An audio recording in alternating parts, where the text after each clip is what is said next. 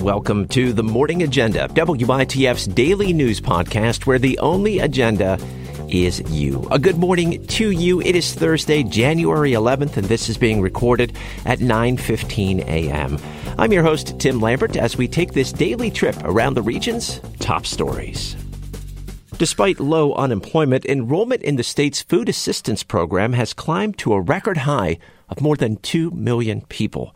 Kate Giammarisi is with our friends at WESA in Pittsburgh, and she takes a look at what's behind the trend. Enrollment in the state's Supplemental Nutrition Assistance Program, commonly called SNAP or food stamps, hit record high numbers in October and November. Why would this be happening at a time of record low unemployment? Experts and advocates have pointed to lingering inflation as a possible reason, as well as some state policy changes that made more people eligible for aid. Ann Sanders is with nonprofit anti-hunger group Just Harvest. She sees it as an issue of wages not keeping up with inflation. And so there's still a gap that needs to be filled by programs like SNAP.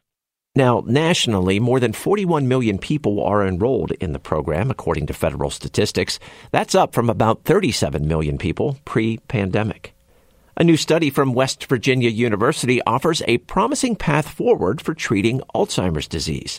Sarah Bowden is also with our friends at WESA, and she reports researchers used ultrasound to make medication more effective. Scientists theorize that Alzheimer's is related to the abnormal buildup of a protein called amyloid in the brain.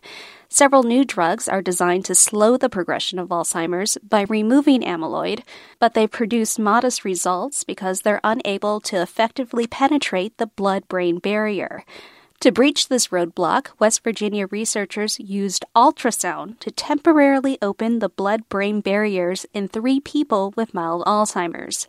Results of these first human trials testing this approach were published last week. Mark Hout is one of the paper's senior authors. The next step after that is how can we safely get to more of the brain and clear more of the amyloid? Due to the small sample size, Hout cannot say if the removal of the amyloid slowed the progression of Alzheimer's, but he is hopeful these findings will lead to a viable treatment.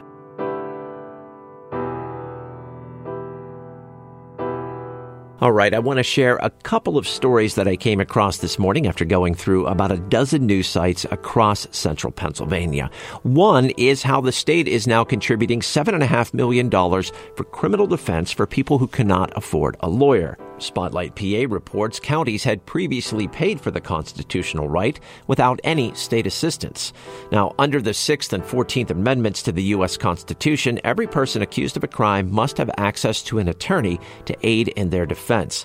The new state funding addresses Pennsylvania's reputation as one of the only states in the country that did not fund public defense.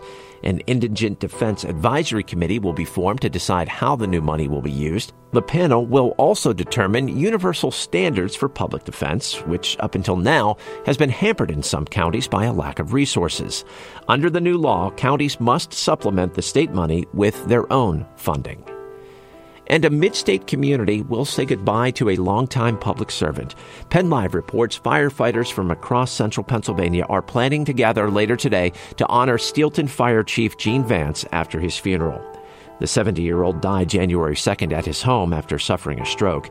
His career in public service spanned a half-century, including 35 years with the State Department of General Services. Vance will receive full fire department honors with 30 fire trucks taking part in the procession and flag arches outside his firehouse and in front of Holy Cross Cemetery, where he will be laid to rest.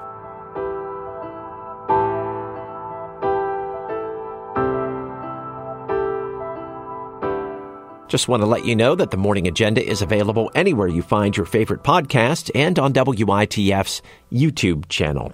And we ask you to check out our Spotify playlist, the Morning Agenda Song of the Day, January 2024. And there you will find my songs of the day for every weekday of the month. Today's pick comes from Black Pumas. It's their first hit, Colors. And that is going to do it for the Morning Agenda. Felt like we just zipped through the news this morning. It's a daily news podcast from WITF where the only agenda is you. I'm your host, Tim Lambert. Thank you so much for listening today. Your company is always appreciated, so be well. Enjoy the rest of the day, and we'll talk again tomorrow.